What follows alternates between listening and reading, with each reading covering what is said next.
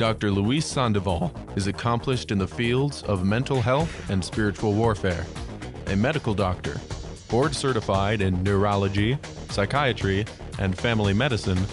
He is also a psychiatrist for the Roman Catholic Diocese of Orange Ministry of Healing and Deliverance. Now, Dr. Luis Sandoval. All right, folks. Well, welcome to Virgin Most Powerful Radio. You're listening to the Dr. Luis Sandoval Show. As always, I'm your host, Dr. Sandoval. Happy to be here to talk about our faith and our health, really more than anything else. What it comes down to is our spiritual health. When we listen to Virgin Most Powerful Radio, we want to know what the truth is. Really, that's what it comes down to. What does it mean to be Catholic? What are the truths of the Catholic faith? And here in the month of August, we're going to be talking about the truth of the Immaculate Heart of Mary. The whole month dedicated to the Immaculate Heart. How is this different from the Sacred Heart devotion? A little bit different, not different. You know, we do the Sacred Heart devotion starting in June. July is a month dedicated to the most precious blood of our Lord. And then August to the Immaculate Heart of Mary.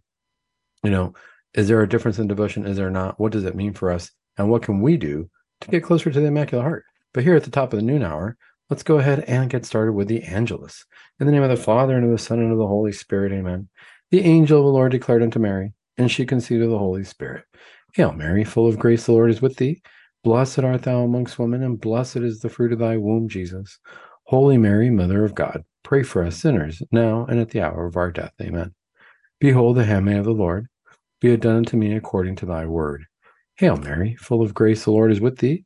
Blessed art thou amongst women, and blessed is the fruit of thy womb, Jesus. Holy Mary, Mother of God, pray for us sinners, now and at the hour of our death. Amen. And the Word was made flesh, and dwelt among us. Hail Mary, full of grace, the Lord is with thee. Blessed art thou amongst women, and blessed is the fruit of thy womb, Jesus.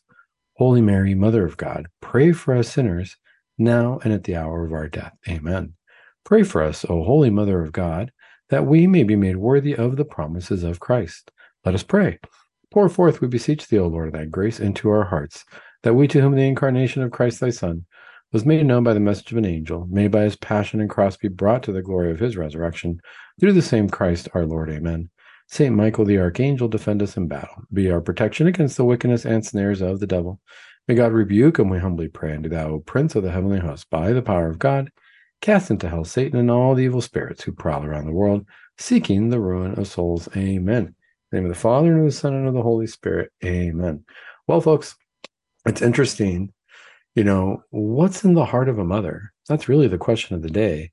You know, the Immaculate Heart of Mary, why do we have a devotion to it? What should we have a devotion to it? You know, obviously, for Our Lady, we venerate Our Lady. These are some important things to consider as we talk about the Immaculate Heart. So let's back up a little bit and look at a few things. Number one, you know, as Catholics, we have a very, very strong devotion to Our Lady. And this gets misconstrued by a lot of people. In other words, people don't always understand what that means. Why they think that we worship Our Lady, they think that we make Our Lady a deity, they think that we say that she has a divine nature, things along those lines, which we don't. We say Our Lady was a human being, but we do say she was immaculately conceived. So different from us, Our Lady did not have the stain of original sin, and she was able to love God perfectly because she loved God simply for being God. She didn't look for any gain.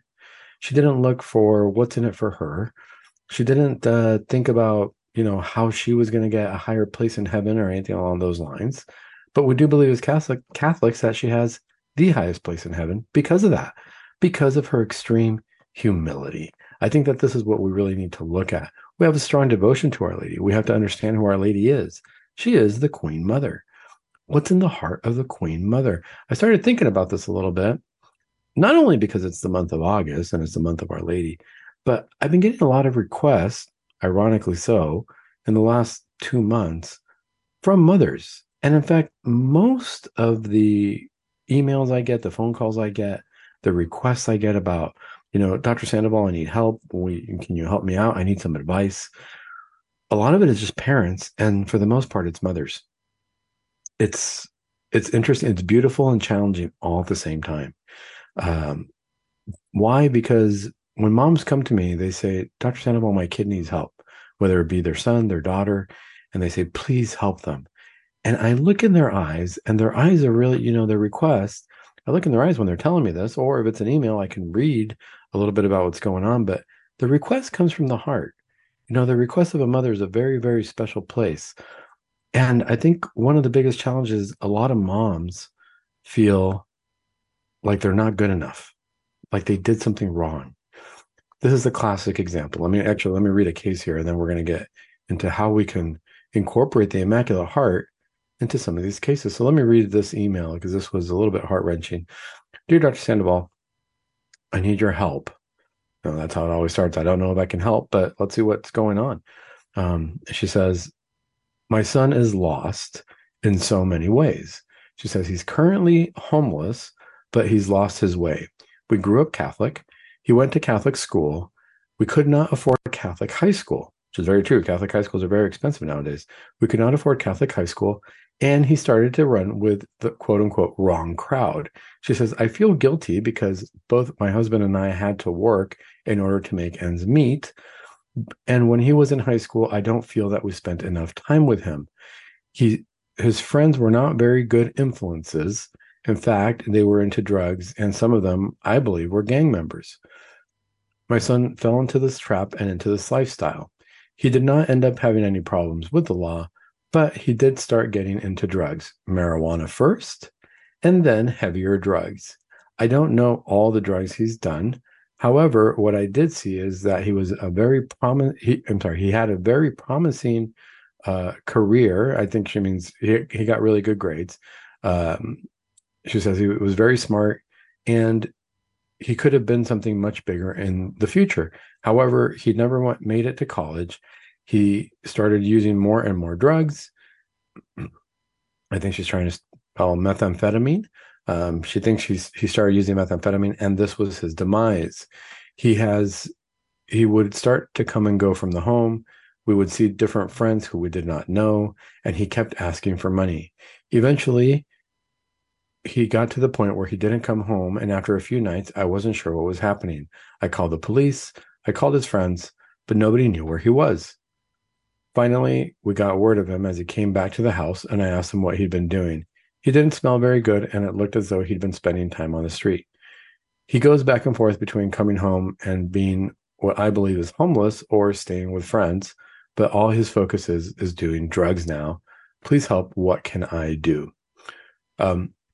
These are those heart-wrenching stories because if we infer a few things from this message, the parents were probably trying to do their best in today's world. After the fall of Adam and Eve, what did God tell us? He said, he was telling Adam he was going to have to work for his stability, well-being, for providing for his family. And that's a position we all find ourselves in, right? We all have to, in this world, it's about money moves things, and we got to pay for our home. We got to pay for our cars, our gas, transportation. There's nothing wrong with that necessarily, but it can be very challenging. Both parents are working, and they feel like they're not paying enough attention to their son. Now, here's where the challenging part comes in. We don't want to speculate. So for this mom, what I told her was, one, I wouldn't necessarily blame yourself, because if your son made it through Catholic school all through 8th grade, I'm not saying that all the Catholic elementary schools and junior high schools are excellent or the best, or they're going to teach their religion ideally. However, being in a Catholic environment at whatever level, there's got to be a level of a crucifix. There's got to be a level of some religious education. And there has to be a level that we have to recall God is working in our hearts too when we let him. For our kids, and this is what I tell moms, a lot of times we feel like, as a dad, we feel like we're in control. I'm in charge of my kid, and what they do well or what they do bad is because of me. It's easy to feel that way. And some things, yeah, that's true. Did I help my child study for a test? Absolutely. Did I review their vocabulary words with them or their spelling words for their tests? Absolutely. We sat down, we looked at them. They knew them well. Did I give them tricks did I see what their strengths and weaknesses were? I gave them little tricks, right? And said, no, look, Ryan, you're spelling this word. Remember, think of it this way. Think of it that way. Okay. And then they come back after their test and they get 100%, or they miss one or two, but they're so happy because they did really, really well. And they come back and they show mom and dad the test because they say, look what I did. Yeah. And you helped me study. Thank you so much. And we feel like we're a part of that, which we are. But at the same time, in a way, we're not. We were a part of helping them get to the test, but I wasn't there for the test. I wasn't there guiding my child during the test. I didn't tell them how to spell the words. They had to do that on their own. It's their own will at that point, their own volition. Did they take what they learned? Did we support them in what they learned from school? And did they execute well? That's the question of the day. Now, when it comes to life, how's that similar? Well, life is a test every single day. Our kids are going to go through tests every single day. One of the questions, though, is at that point, how responsible am I? Well, it's no different than tutoring a kid when they're young. I can give them the tools. I can help them study. I can help them navigate. I can ask them, well, what's your homework? Let me take a look at the list and help them out. But eventually it's their choice. Once they get to a certain age, we have to recall it's going to be their choice again. If my son or daughter chooses to do drugs, it's going to be their choice. Will I feel guilty? Did I do something wrong? I have to ask myself, did I help them prepare for that test? Did I help them study? Did I let them know, hey, you know what? There's going to be a test coming up, and you might be faced with challenging things like people are going to be doing drugs. It's going to be your own friends. It's not going to be some creepy, dark guy in an alleyway. It might be your own friends who show up one day with the drugs. There's going to be, you're going to see different things. You're going to be taught different morals if you go to a public school than you did when you were in a Catholic school. Are you ready for that test? Well, it's not always easy. The kid still has to take the tests on their own. But did I take the time as a parent to sit down and tutor them a little bit? Give them a heads up. Let them know what I think is right or wrong or what pitfalls are out there. Well, we're going to have to think about that when we come back from the break.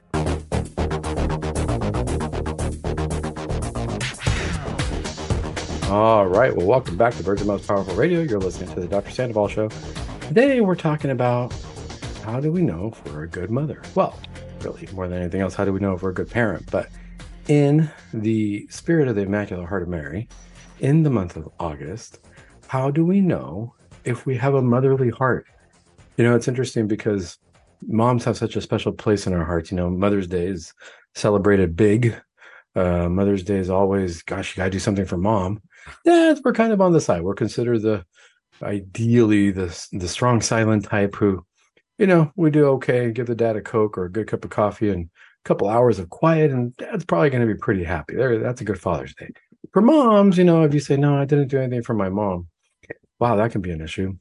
I remember in the hospital when I was treating patients in the inpatient psychiatric ward during my training, we would one of the gauges was if the patient came in and they were not in a good place or they weren't doing really well, and they called their mom, and their mom didn't even want to have anything to do with them, we'd say, that's pretty bad.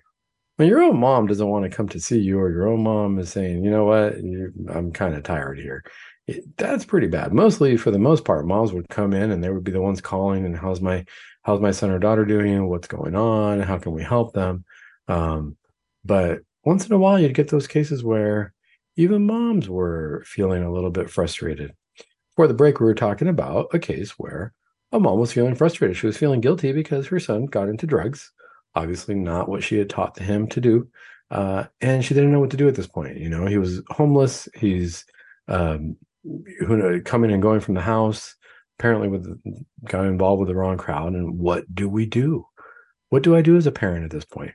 This is obviously a very obvious case where the kid's doing drugs, but we can look at this at different levels, even as Catholics. What do I do if my child is not following the Catholic faith anymore? What do I do if my child tells me, no, you know what? It's okay. Birth control is not a sin anymore. So that's what I'm going to start doing. And my boyfriend and I, or my girlfriend and I, are going to start living together. And that's okay because, that's what we do nowadays. But I brought you up Catholic. That's not what we do as Catholics. That's what they're going to do. Where did I go wrong? That's what we ask ourselves as parents. That's what we ask ourselves overall when we think about the well-being of our children. What did I do wrong? And moms, for the most part, really take on that burden. One of the important things to remember, though, is as children, they grow up, but they're making their own decisions. God is working in their lives individually. How do I know that? We see our kids kind of as separate, But we got to think back to when we were young. We got to think back to when we were in grade school, high school, college. At what point was my parent responsible for my own actions? I would honestly say by the time I was probably in fourth or fifth grade, I had enough sense to know right from wrong, make my own decisions, independent of my parents. In other words, knowing what my parents taught me, knowing what my teachers taught me, and then I knew I had a choice to either follow that or not follow that. And it was my own choice. Probably by fourth or fifth grade, easily. For sure by junior high. So this is where in junior high, kids start making their own decisions. They start, you notice that they want to dress a certain way, act a certain way, hang out with particular friends. High school, same idea, even more so. You know, is it good to get kids involved in sports and things like that? Absolutely. I think it's always good. I think it's good to encourage our children to, do as many positive activities as possible. But even as you do that, even if you're trying to get your child involved in different activities, they can still have moments where they're going to have not the best of friends, make decisions on their own that weren't the smartest decisions. Why? Because that's what we have to go through. Hopefully, there's that seed that we planted that we let them know, hey, you're going to find yourself in this situation. You might not want to do that. Hey, you're going to find yourself in this other situation. You might want to think twice. Hey, why not do that? A lot of times parents are embarrassed or they don't want to tell their kids about their own faults. As parents, we have this sense of perfection almost. My kids are supposed to look up to me. Well, believe it or not, by sharing maybe pitfalls we've encountered, things we thought were right, but then realized were wrong because of X, Y, or Z. By sharing some of our experiences, our kids are going to learn. And they're going to say, oh, wow, mom, dad told me that this was the situation and it was real. It's a lot easier, I think, to follow that than this idea that my parents are perfect. How do I live up to that? Because I'm not perfect. I think if we kind of sit down and realize, no, we're all going to have our weaknesses, our imperfections in different ways. That's important to consider. That's important for our kids to hear, because in the midst of my imperfection, what am I going to do with that? Am I going to stay in it, or no? I'm trying to follow Christ. I'm trying to follow a better way. That's really what I advise this mom to do. I let her know, the mom who wrote me this message and was worried about her son going back and forth. First, I said, I wouldn't blame myself necessarily.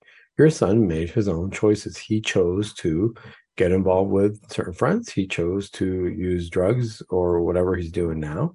He's chosen to, unfortunately, in the world of drugs, the drugs are a big draw, so it can change your life. What can you do now as a mom? A lot of parents roll their eyes, but at this point, I can say a few things. I can say, well, there's nothing you can do, and that sounds pretty hopeless, but in a way, it's kind of real. There's not one particular thing that you can do. You can't, the kid's an adult. It's not like he can come home and you trap him and you say, you have to do this or that. Because then he would easily, I've seen this happen, he would easily call the police department and say, hey, I'm being kidnapped and I'm being trapped here and I'm an adult and I want to leave. And the police department's going to say, yeah, if your child is over 18, they're free to go. You cannot hold them hostage. You cannot hold them against their will. You can't force them to do anything. Well, that's kind of scary. So there's nothing I can do. Not in that sense. You can't physically do something to them. Well, Dr. Sandoval, what if I bring them into the clinic? What if I'm able to convince them? Maybe I'm going to trick them. Maybe I'm going to tell them that we're going to go to get, some food, their favorite store. But really, I'll bring them to the clinic. I'll bring them in, and then you can help them. Nope. The same way that you as a parent can't hold them back and can't lock them up, you bring them to my clinic, I cannot force treatment on them. I cannot force them to take medication. The first thing that happens is if a family member is brought to me and they're an adult and the parents come in and they say, you have to tell him this and this and this and this. Parents have an agenda, but they're not my patient. I have to see what my patient's agenda is. If you bring somebody to me as a patient, I have to ask that patient, do you want to be healed? Do you want to change? Do you want to stop doing drugs? Do you want medication? If they say no to any of that, say, I'm sorry, there's nothing I can do. The parents get very upset sometimes because they think that we've got some kind of magic wand or something, or that I can magically say something, or that I can force medication, that their child's going to get better. And they get very, very upset. I remember one parent in particular got upset because her son stopped taking his medication. He'd been doing well. He stopped taking his medication. Once he stopped it, he decompensated. He ended up in the hospital. He was over 18. And at the hospital, he said, I do not want to talk to my parents.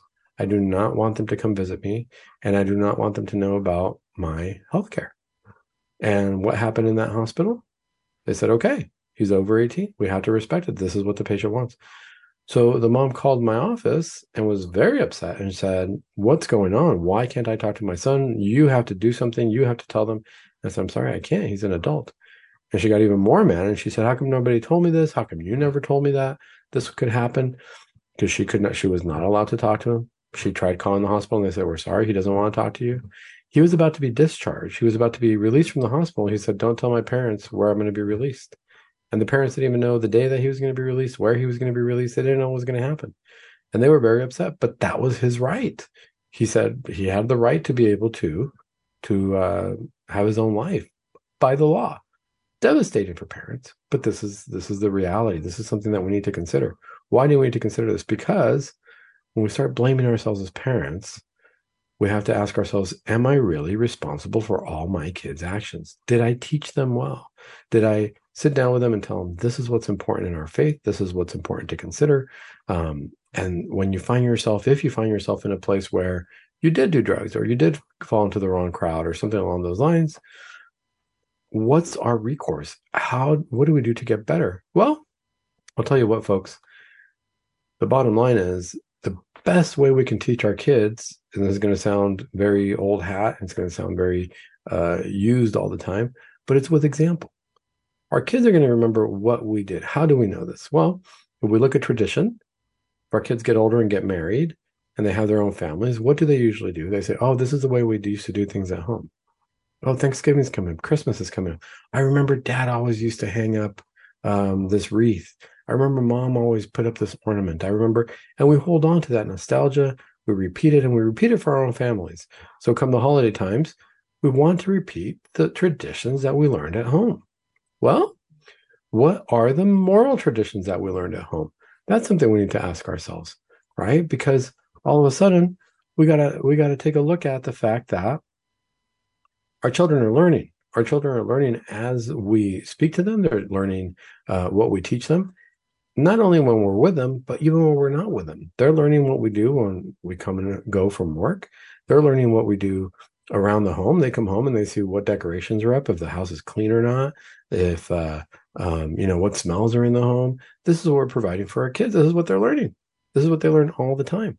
So I guess my question would be, what did I teach my kids morally? What am I doing morally in my own life? Am I going to church? Are my kids seeing me go to church? Am I going to confession regularly? Are my kids seeing me go to confession? Do they recognize that, oh yeah, Mom's always praying the rosary. Dad's always going to church. This is what they see. Maybe I should do that too. If they get married and have their own kids, that's what they're going to remember. You might be estranged from your parents, but if you have your kids, you kind of realize all of a sudden you want them to know their grandparents. You want them to know where they came from. These are the important things. And as parents, that's really what we provide. We provide the example of this is where you come from. This is who your parents are. This is what's important. This is what I need you to learn. That's the bottom line. What is the heart of a good mother? What is the heart of a good parent? Really? I look at this and look at the Immaculate Heart of Mary, and I say, that's the good mother.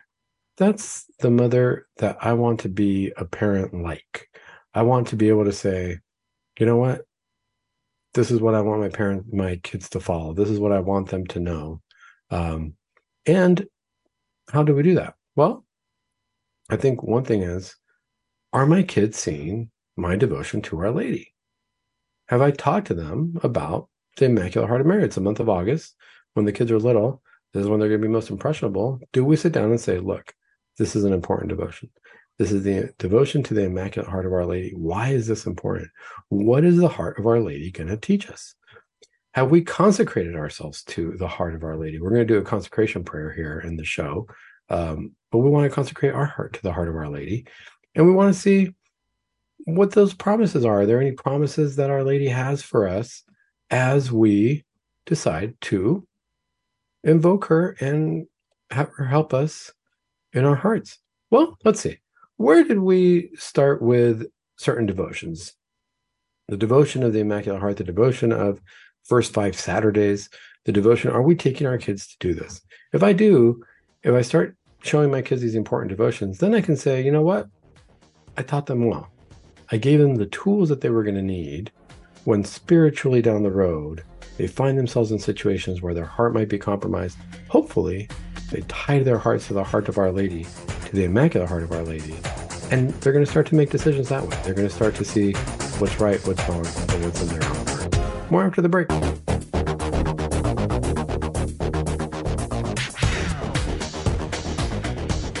All right, folks. Well, welcome back to Virgin Most Powerful Radio. You're listening to the Dr. Sandoval Show. Today, we're talking about what does the Immaculate Heart have to do with raising our children? What does it mean to be a good mother? And for dads, obviously a good parent. When I look at Our Lady and I think, how does she raise Christ? How do you even take that on? How do you decide when you say yes to God, like we do when we start, we pray the Angelus, and I'm just thinking about that. We pray the Angelus at the beginning of the show because it's the top of the noon hour. But the Angelus is really where Our Lady said, yes, I will be a mother. And I will be a mother to the Son of God. When you take on that responsibility, it feels pretty overwhelming, I would think. How do you even decide, yeah, I'm going to be the mom to God? What am I going to teach them? I think at that point, this is what we can learn from Our Lady. Was Our Lady responsible for teaching Christ? Absolutely, as a parent. Our Lady and Saint Joseph were the parents of Jesus. Our Lady, of course, the mother, Saint Joseph, the foster father. But you take on the responsibility of a child. You take on the responsibility of raising a child. Now, we know that Jesus, even when he was lost in the temple, he already told Our Lady and Saint Joseph, well, I already know what I got to do here. I'm doing my work of my Father, so I'm going to be in the temple. When he was lost and they couldn't find him, Jesus obviously knew what he was doing in many, many levels, but he also followed what his parents told him. And they said, come home with us. And he said, okay. There had to be a special kind of love, but there also had to be 100% trust in God. That's the ultimate humility. I think as parents, this is where I say we can teach our kids so much, but now I have to trust God and that my child's going to make their own decisions. That my child's going to be able to say, this is what I want to do. And I hope that their heart was formed in a way that they always choose God first. And we know as adults, we didn't always do that in our lives. We're not perfect. We stand at the confessional line. And if we haven't gone to the confessional line in a while, maybe we should. But I was standing there the other day in the confessional line thinking, what do I want for my kids? I want them to see me here in the confessional line. I want them to see that, you know what? I might not be perfect, but this is my moment to try to get closer to God and to try. That's really what I want to infuse in their hearts. But let's look at the heart of Our Lady. How is this different? What's going on with our veneration of Our Lady? I just pulled up a Wikipedia page here. Why? Because I like just doing general searches. I looked up the Immaculate Heart of Mary. It's in Wikipedia. And under the section of veneration, I thought it was beautifully laid out. This is what it says. The veneration of the Heart of Mary is analogous or similar to the veneration of the Sacred Heart of Jesus. There are, however, differences in this analogy, as devotion to the heart of Jesus is especially directed to the divine heart as overflowing with love for humanity. So when we have special devotion to the Sacred Heart of Jesus, we're directly going to the heart of love. In the devotion to Mary, however, the attraction is the love of her heart for Jesus and for God. What we're going to learn from the Immaculate Heart is, how do I best love God? Our Lady's Heart's the example. This is why I like this as a parent, to look to Our Lady's Heart. Obviously, I look at the Sacred Heart as well. But when I look at the Immaculate Heart is really the goal that I need to get to, because that's going to teach me how to best love the Sacred Heart. I got to look at Our Lady's Heart and say, if I conform my heart like Our Lady, how did she love God? What did she do? She said yes to God without worrying about herself. She said yes to God when, as a young gal, she said, yeah, whatever God needs, I'll do. And she didn't think twice. She didn't say, well, how's this going to happen? Yes, granted, when the angel told her she was going to have a child, she said, well, I don't understand how this is going to happen. But she was thinking more technicality. She said, I don't know man. She was planning on being a perpetual virgin. She said, well, I'm already planning on being a virgin, though. And I know God respects my will in that respect. How's this going to happen? How's it going to work? And the angel Gabriel told her, the Holy Spirit will come over you and make it happen. And she's like, okay, whatever God wants. So let's see here. So the first thing is, again, the attraction is the love of her heart for Jesus and for God. It's whatever God wants. That's really what it comes down to. I think as parents, when we start thinking that way, I'm going to have a child, my wife and I get pregnant, we've already got 4 children. How am I going to raise my kids? However God wants, which means that I have to conform my heart first to God. And then I can say, however you want to do this, God, I'm going to be guided by you. That's really what Our Lady did. This is what it says in the difference of the devotions too. The second difference is the nature of the devotion itself. In the devotion to the Sacred Heart of Jesus, the Roman Catholic venerates in a sense of love, responding to love. Why? Because that's where love comes from. Love comes from God, from the Sacred Heart, and I'm just responding to that love. That love comes out from the Sacred Heart of Jesus to my heart, and I'm responding to his love. In the devotion to the Heart of Mary, study and imitation hold as important a place as love. Meaning that, yes, there's going to be love there because Our Lady loves us as her children. But notice there's going to be study and imitation. I got to study, what did Our Lady do? How do I imitate that? So that I can get closer to the heart of Christ. That's the goal. That's what we want to teach our children. That's the ultimate goal of the parent, to have that sense of the Immaculate Heart in our own heart. So the aim of the devotion is to unite humankind to God through Mary's heart. And this process involves the ideas of consecration and reparation. This is important. Do we want to conform our hearts to the hearts of our Lord and the hearts of Our Lady, especially the Immaculate Heart here in the month of August? I think, what does that really mean? It means I want my heart to be like theirs. If my heart is like theirs, I'm going to come pretty close to treating my kids the way Our Lady and the way Jesus would. Is that important? Yes, because when my kids feel that, remember I said our kids are learning by our example all the time. They're learning by what we do, by our traditions, by what we do in our household. When my children learn the example of my heart, they're going to remember that for themselves, and they're going to carry that not only with them in their hearts the rest of their lives, but they're going to pass that on to their children. That's our inheritance. That's our heritage. That's what we teach our children, that hopefully they teach their children as well. This is how we continue our Catholic hearts. We first transform our hearts into the hearts of Christ and the hearts of Our Lady. This is important to consider. It's a beautiful devotion, really, more than anything else. Why is this important to us? Because our ultimate goal is heaven. Why is a parent so devastated if their child is doing drugs or falls into the wrong crowd? Because they realize that even at the human level, at the level of this world, that's not leading them to a good place. It's not leading them to a good career. It's not leading them to a good future. We want nothing but the best for our kids. It's not leading them in a path where they might have their own family and be a good example for their own kids. We realize this is leading down a path of destruction. This is a problem. This is leading down a path of hell to begin with, because not only am I worried about their physical well-being, but what's going on with them spiritually at that point. It's important to consider these things. We want to have our hearts like the hearts of Our Lady. Why don't we go ahead and we're going to do a solemn act of consecration to the Immaculate Heart of Mary. I'm going to put this prayer as a link on our to the video here, but let's go ahead and pray it, because this is important. We're talking about the Immaculate Heart of Mary. Let's, by our own example right now, consecrate our hearts to Our Lady. Now you could be saying, Dr. Sandoval, I'm not ready to do that. I don't know. I feel like I'm not in a good place. I need to go to church. I need to do this.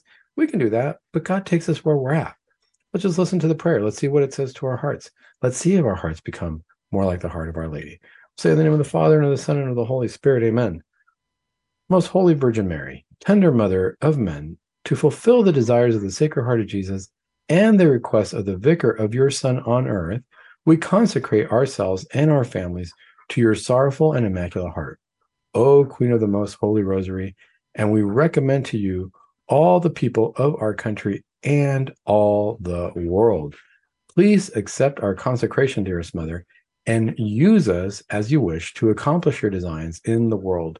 O sorrowful and immaculate Heart of Mary, Queen of the Most Holy Rosary, and Queen of the world, rule over us together with the Sacred Heart of Christ, our King.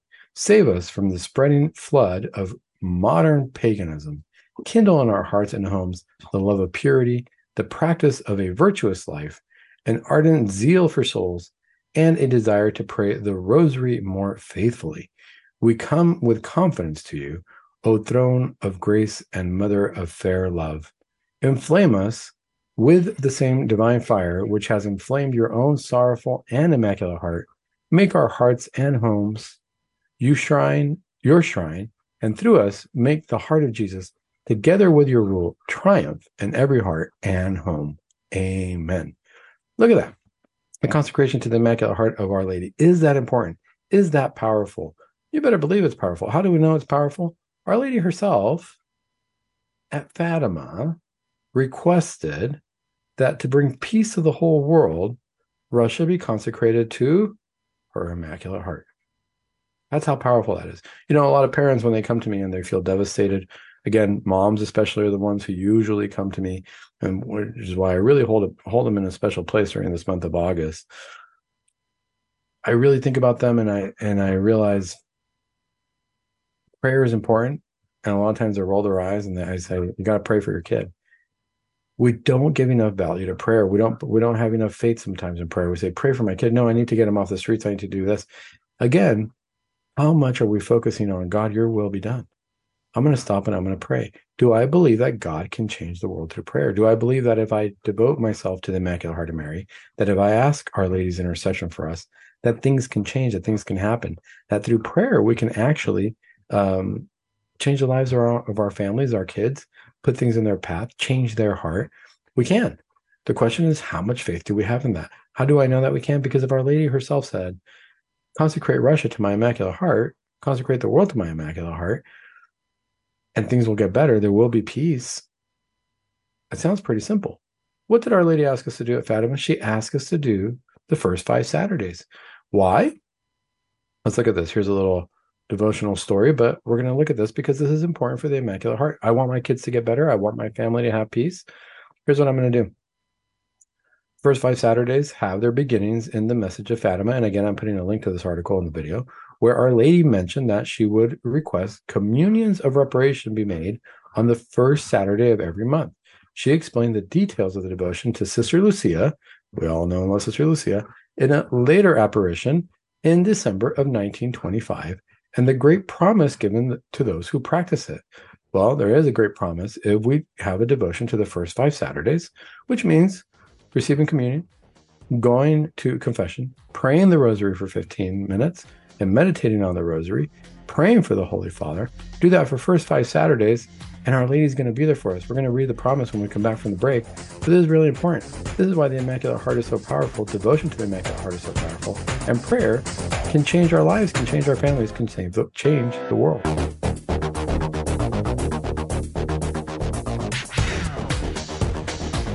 All right, folks. Well, welcome back to Virgin Most Powerful Radio. You are listening to the Dr. Sandoval Show. Today, we're talking about the Immaculate Heart of Mary. How can we best conform our hearts to the hearts of Our Lady so that we can pass that on to our children, so that we can pass that on to our neighbors, so that we can spread that devotion, that special love Our Lady has? And is it important? Is consecration to the Immaculate Heart of Mary important? Before the break, we were talking a little bit about, yes, it is important. If we look at the history of Fatima, the apparition of Our Lady, and what she said about consecrating Russia to her Immaculate Heart. Now, I know there's a lot of controversy among our Catholic circles. Was Russia officially consecrated or not? There were a few prayers said. Did St. John Paul II actually consecrate it? Did the recent Pope Francis consecrate the Russia to the Immaculate Heart of Our Lady? These are important questions that we ask, but at the end of the day, I want to ask myself, I have no control over that. But what I do have control over is, did I consecrate myself to the Immaculate Heart of Our Lady? And will heaven see what appears to be one little act? Absolutely. Because heaven looks at each soul as if it were the only soul ever made. Each of us is loved that way by God, as if we're the only person on earth, and this is all for just me. God has that kind of love for us. Our Lady understood that. Our Lady knew that. Our Lady had that kind of love for God because there is only one God. So my relationship with God is unique. Our Lady knew that. Our Lady saw that in her humility. What is she telling us? Consecrate yourselves to my Immaculate Heart. Do some reparations. This is the promise that Our Lady said if we do the first 5 Saturdays. Okay, it says, this is from Fatima. Well, this is from her apparition to Sister Lucia, December 1925. I promise to assist at the hour of death with the graces necessary for salvation. Right there, you've already perked up my ears. So when I'm going to die, you're going to promise me the graces necessary for salvation, all those who, in order to make reparation to me on the first Saturday of 5 successive months, go to confession, receive Holy Communion, say 5 decades of the Rosary, and keep me company for a quarter of an hour, meditating on the 15 mysteries of the Rosary. Well, it's not that hard, folks. First 5 Saturdays, 5 months, you go to confession, which we should be doing regularly anyway, once a month, once every 2 weeks. Receive Holy Communion, which hopefully we're doing at least once a week. Say 5 decades of the Rosary, which hopefully we're doing every day. It's stuff we're already doing.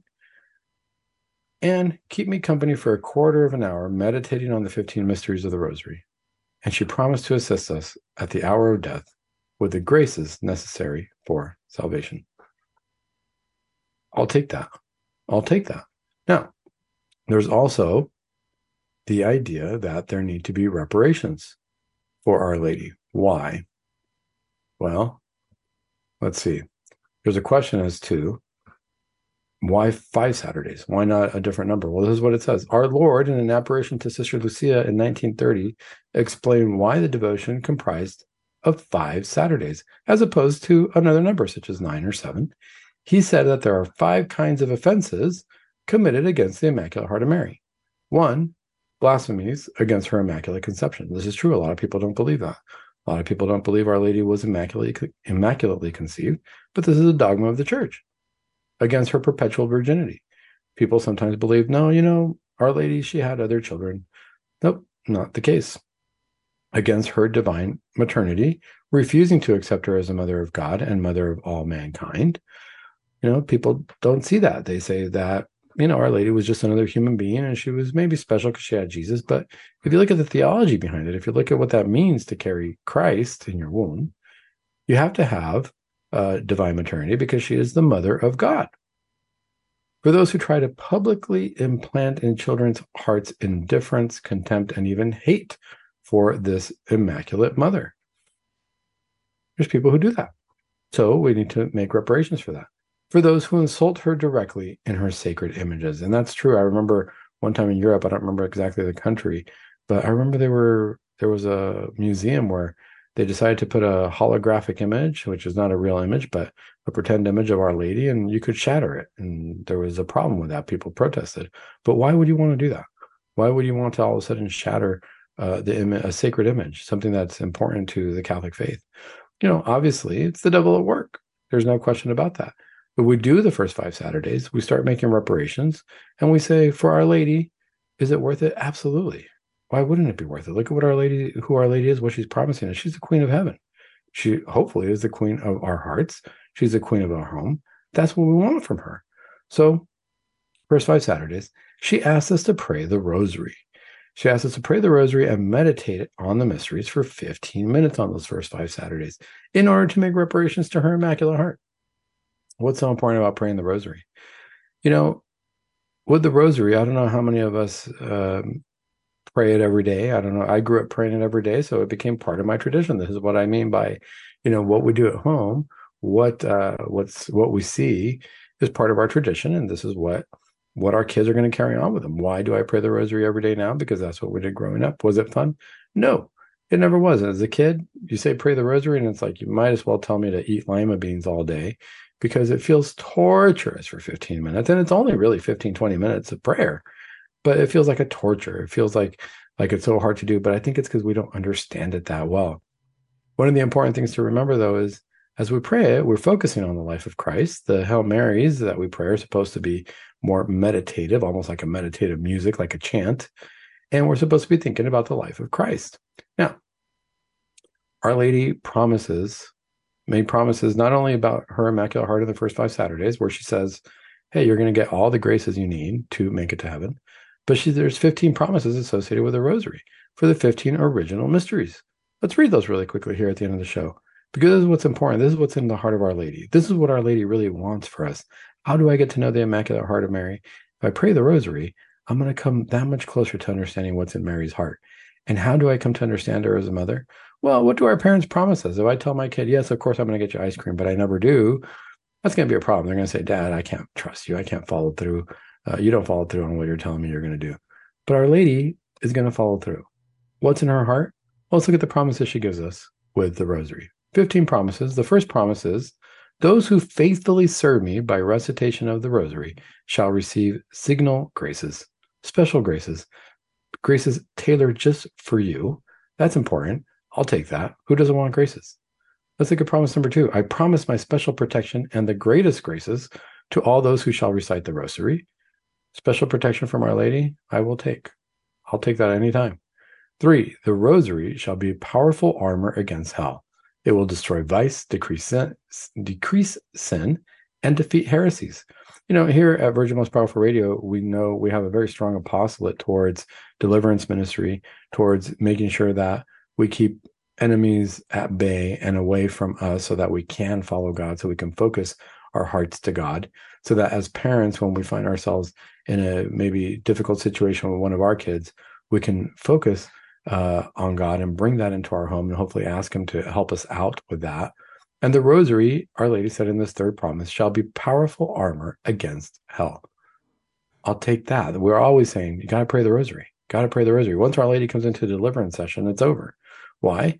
Because she's the queen of heaven and earth, which means that she's the queen of all the angels, which means that she's also the queen of all the damned angels, and they cannot stand that. How can they possibly stand it? This is why when Our Lady shows up, it's over. They realize she is our queen, whether we like it or not. Even though we're wretched, she's still in charge. That's important to consider. How can the rosary not be a powerful armor against hell? Let's look at promise number 4. The recitation of the rosary will cause virtue and good works to flourish. It will obtain for souls the abundant mercy of God. It will withdraw the hearts of men from the love of the world and its vanities, and it will lift them to the desire of eternal things. Oh, that souls would sanctify themselves by this means. Folks, this is where we start praying the rosary. We start teaching the kids the rosary. We're hopefully not going to have all these parental tears later. Listen to this again. Isn't this what from this example that we talked about today, where this poor mother had her son falling into the traps of the world of drugs and who knows what else? The rosary will withdraw the hearts of men from love of the world and its vanities and lift them to the desire of eternal things. Isn't that what she would have wanted? Wouldn't she want her son at that point to say, you know what's more important? That I get myself to heaven, that I practice virtue, that I'm kind to my neighbor. Isn't that what we want? Dr. Sandoval, what can I do? How can I get my son to do that? So you got to pray for him. Got to pray the rosary. It's one of the promises of the rosary. And people roll their eyes. They don't realize this is the medication. I can treat you with pills to a certain extent. I can't force them for your kids. But if you pray, I'm giving you the right medication that you can give him. You want to know what you can do for him? That's what you can do for him. But you got to have faith that this is going to do something. Let's look at promise number 5. The soul which recommends itself to me by the recitation of the rosary shall not perish. I will take that. Number 6, those who recite my rosary devoutly, applying themselves to the consideration of its sacred mysteries, shall never be conquered by misfortune. In his justice, God will not chastise them, nor shall they perish by an unprovided death. In other words, they will be prepared for heaven, for death. Sinners shall convert. They shall persevere in grace and become worthy of eternal life. Didn't this mom want her son to convert? She was worried that he was in the life of sin and drugs. Got to pray the rosary. Those who have a true devotion to the rosary shall not die without the sacraments of the church. I think I'd be very happy to receive communion and confession in the reverse order at my moment of death. I'll take it. Those who faithfully recite the rosary shall have during their life and at the death the light of God and the plenitude of his graces. At the moment of death, they shall participate in the merits of the saints in heaven. So I can reach saintliness by praying the rosary. Do I want this for my kids? That's what we've got to ask ourselves. This is the heart of a mother. How are we a good mother? I want to be a good father and a good mother to my kids, so to speak, because I want to have a full heart. Granted, I can only be a father, technically speaking, but I want to learn from the Immaculate Heart of Mary how I can do that even better. And moms, the same thing. How do we learn from the Immaculate Heart of Our Lady how to be a better parent? We pray the rosary. That's where her heart is, because the rosary is the life of her son. Remember, when she said yes to God, it was all about loving God, loving whatever came her way. That was the rosary. At the moment of death, they shall participate in the merits of saints in paradise. I want that for my kids. I want them to participate the merits of saint in paradise. I'm going to teach them how to pray the rosary. And as they keep praying, when we get to heaven, they're going to say, wow, how do I get these merits? Thanks for teaching me. I passed the test, got 100% because you taught me how to pray the rosary. And then I did it on my own. When it came to the test, I prayed it. A few more promises here. I shall deliver from purgatory those who have been devoted to the rosary. The faithful children of the rosary shall merit a high degree of glory in heaven. By the recitation of the rosary, you shall obtain all that you ask of me. Right there, that's important. Do I not want my kids to be able to pray to Our Lady and receive the graces that she can offer? Those who propagate the rosary shall be aided by me in their necessities. I have obtained from my divine Son that all the advocates of the rosary shall have for their intercessors the entire celestial court during their life and at the hour of death. All who recite the rosary are my beloved children and brothers and sisters of my only Son, Jesus Christ, her only Son, perpetual virginity, and devotion to my rosary is a great sign of predestination. Now, there's a whole different show we can do on predestination, but if we look at the promises of Our Lady, we look at consecrating ourselves to her Immaculate Heart, that's how we become the best parent. How do we become a good mother, a good father? Let's look at the heart of Our Lady. Let's look at what she can promise us. Let's look at those promises of the rosary and say, do I want to give these to my children? I absolutely do. Let's devote ourselves to the Immaculate Heart this month of August. Let's make sure that we pass on the Catholic tradition to our children. And let's keep it Catholic. Saint Faustina's Prayer for Priests. O my Jesus, I beg thee on behalf of